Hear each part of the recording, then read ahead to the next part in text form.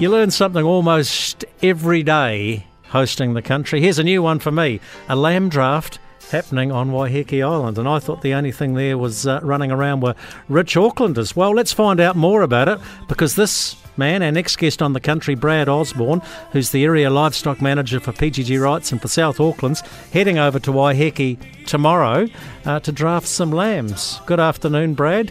That'll be an interesting exercise. Good afternoon, Jamie. Thank you.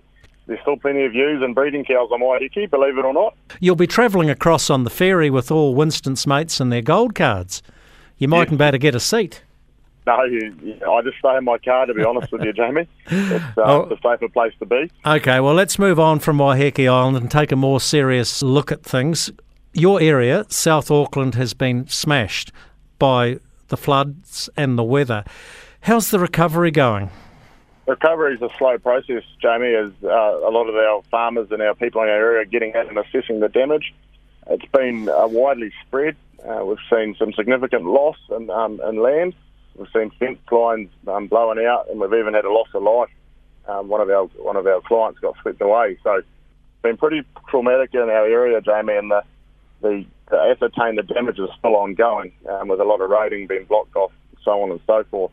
We had 300 mils in some parts over a 48-hour period, and the drainage just couldn't keep up. And the hills out there and the roading, everything just let go. It's been very, very tough. Yeah, and the recovery is going to be slow and painful. Look, if there is a positive out of this, all this rain in the North Island, especially the top half of the North Island, is that drought is completely off the radar. There's more grass than you know what to do with, and we know that the one thing that drives store markets for cattle and for sheep is grass.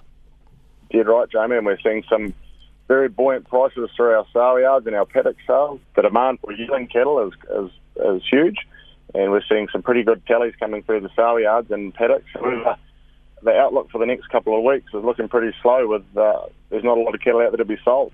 So Brad Osborne with us from PGG Rights and Area Livestock Manager for South Auckland. Let's go down to Cook Strait. Do lambs and cattle, for that matter, still cross the Cook Strait? And I'm thinking it's pretty dry down here. You've got grass for Africa up where you are. Will many be making the trip across on the ferry?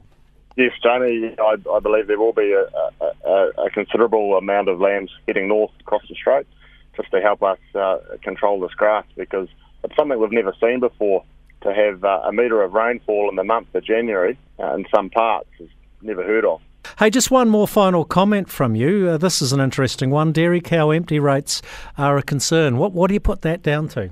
Jamie, we had a lot of grass growth through those mating months, and we never had the sun, in my opinion.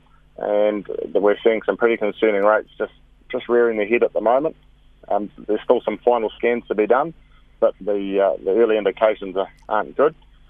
However, we'll just get stuck in and we'll deal with it, and we'll try and get some cows into some of these people that are going to need a top-up. Hey, Brad Osborne, good to chat to you from PGG Rights and Livestock. Enjoy your ferry trip across to Waiheke tomorrow, and, get out of your car and go and have a cup of tea with Winston's lot. I will. See you later. All right, thanks, Jamie.